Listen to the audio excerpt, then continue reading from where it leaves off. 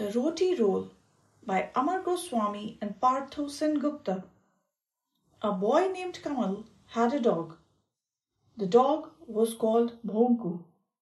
One day, Kamal was feeding Bhaunkoo and he gave Bhaunkoo a roti to eat. Down came a monkey and snatched the roti away. The monkey climbed up the wall on the terrace before settling down properly to eat. A crow saw the roti from the corner of his eye. He swooped down and made off with the roti before the monkey could take a bite. He flew to the peepal tree in the courtyard and perched on one of its branches. A peacock was already perched on another branch of the peepal tree. He too caught sight of the roti.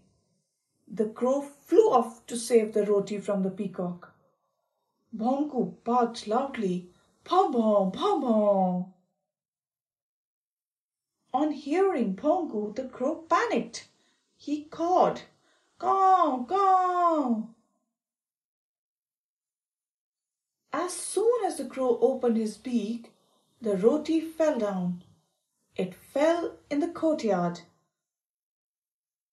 Bhaunkoo snapped it up immediately. The roti was back to where it belonged.